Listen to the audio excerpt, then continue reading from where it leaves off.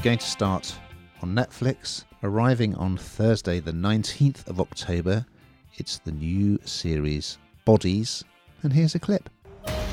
You're not the first detective to discover this body. D.I. Hillinghead, 1890. D.S. Whiteman, 1941. D.S. Hassan, 2023. And D.S. Maplewood in 2053. Okay, this is one to get your head round. It's based on a graphic novel. It's an 8-part series, and check this out.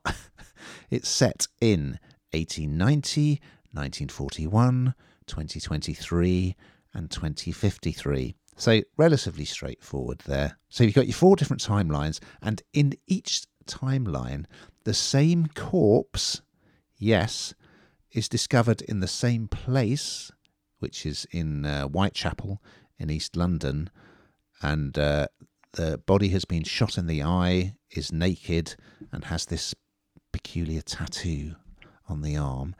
And so we're following 4 different detectives in these different timelines as they, well, investigate the mystery. Who is this? Who is this person? What happened to them? But as you may suspect, since it's the same body, Hannah, there is a connection. In present-day London, we see D.S. Shahara Hassan, played by Amaka Okafor.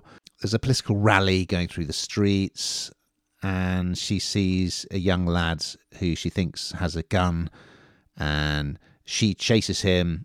Anyway, I won't go into it. That plays out in an interesting way, and we keep chopping and changing between the different timelines. And in the 19th century, there's D.I. Alfred Hillinghead, played by Kyle Soller.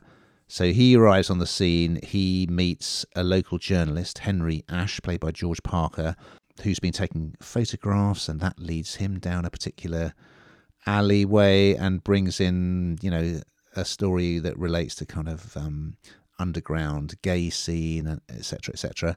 In 1941, wartime, you've got this very spivvy-like cop, Charles Whiteman, who he's played by Jacob Fortune Lloyd, and he's a bent copper. He's working in London during the Blitz. We follow him, and right at the end of episode 1, we go into the future, 2053. Can you imagine what the world would be like in 2053? Well, in this, Hannah, it looks very much like an advert for an electric car.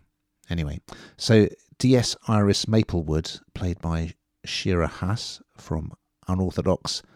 So she's driving through a post-apocalyptic city and makes the same discovery, the same body in the same place, but we see projected onto a wall in the future, we see the character played by Stephen Graham, and he is also appears to have been glimpsed in a photograph taken in the 19th century story. So it's an intriguing opening. It looks really good. The sets, the period detail is very well done.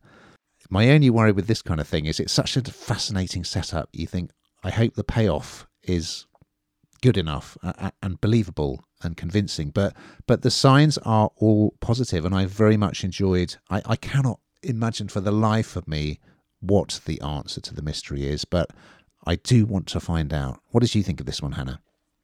Well, I thought it was very complicated for my small brain. No, I do myself a disservice.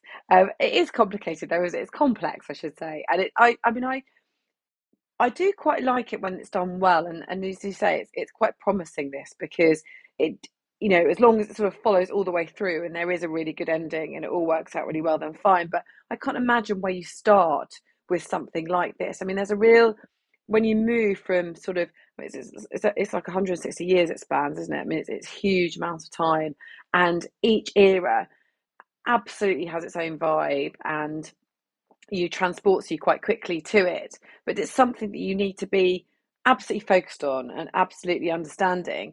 But as I say, it is kind of, when you jump from one thing to the other, it needs to be quite clear. And I suppose this to a degree is, because it's, like you said, it's the same murder, just in a different time.